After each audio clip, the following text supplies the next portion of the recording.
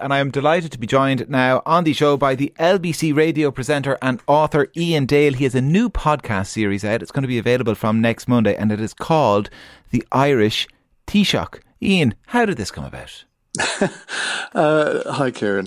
Well, I did 2 series on British Prime Ministers and American presidents.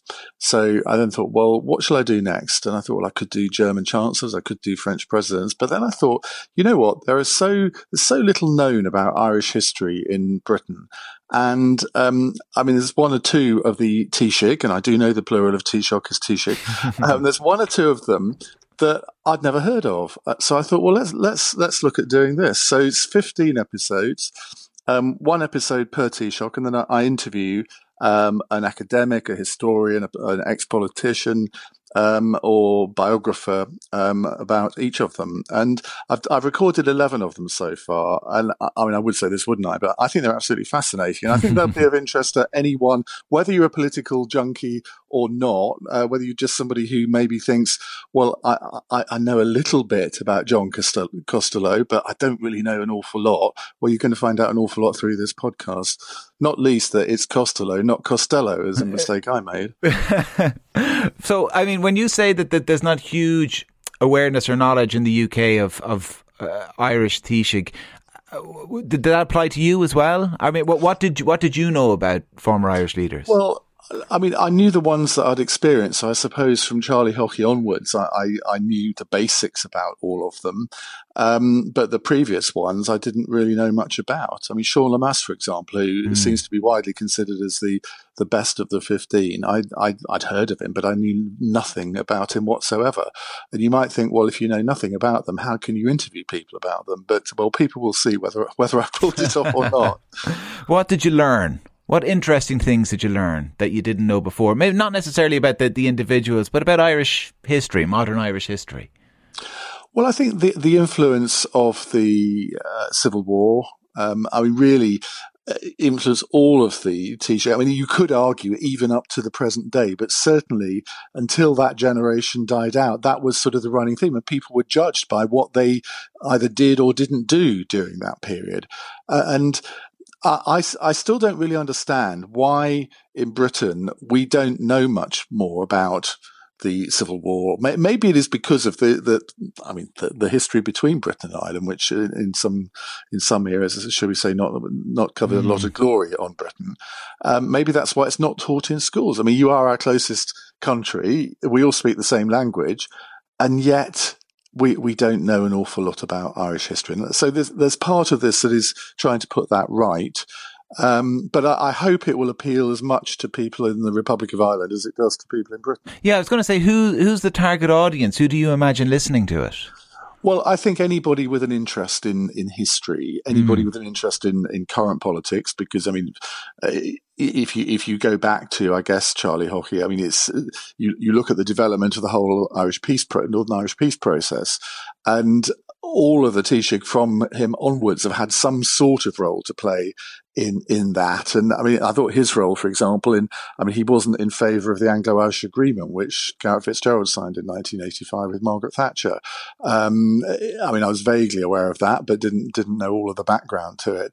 So it's those things that still influence modern day politics. And of course, the situation that the Republic of Ireland finds itself in now, with Britain out of the EU, Ireland a sort of committed member of the EU, and I think Leo Varadkar's role in all of that, and latterly Micheál Martin as well. I think whichever side of the political divide you're on in Britain, it's quite interesting to look at, particularly Leo Varadkar's role in his influence on the EU, or possibly sometimes lack of it, when it came to negotiating the Brexit agreement. It's interesting when you say that very little is known in the UK about Ireland and Irish history. I'd wager the same would be true for Ireland about the UK, except that we're much more exposed to British culture and media and TV and things like that. We don't learn about former British prime ministers in school unless they were directly involved, in Irish affairs, like Gladstone, for example. Like every Irish student will know about Gladstone. They won't know anything about Disraeli, for example. But the reason I can name off the top of my head is just because we're more culturally exposed. I just wonder, we're probably guilty of maybe ignoring British history in the education system formally, but we kind of pick it up by osmosis, maybe more than you guys do the other way. Well, that may well be. I mean, I think you can't say we don't have any Irish culture. We have Graham Norton and had Terry Wogan. So I don't know. That's absolutely true. Yes. But I mean, I hope. I mean, I did think to myself when I started this, am I going to get a bit of flack because it's a Brit hosting a series about Irish Taoiseach? Well, I hope not, because I've done it with the best of motivations. In that, I mean, throughout my working life, whether I've been involved in broadcasting, publishing, in politics more generally, I think politics is a noble profession. I think most people go into it for the right reasons. And I think most of the people we're talking about in this podcast went into it for the right reasons. You might say there's possibly one or two that didn't, but most of them did. And they're all, anybody that gets to the ultimate position in their country's politics, there's something, they've got something about them. There's something to talk about. And I mean, they're all effect guided by events, because you never know what's going to happen when you become Prime Minister or Taoiseach.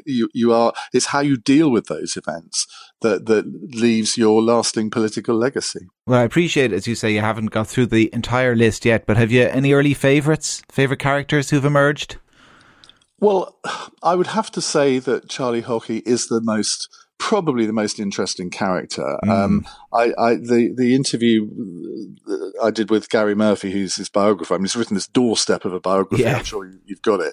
I mean, I think, look, you've got to say, for all his faults, I mean, he was a character, a total contrast to his competitor, Garret FitzGerald, in many ways. And I think one of the things that runs through Irish history are these periods where you've got two characters who are competing with each other. And I guess it's the same in most countries, but they were the first two Taoiseach that I was aware of in the 1980s when I was sort of in my 20s.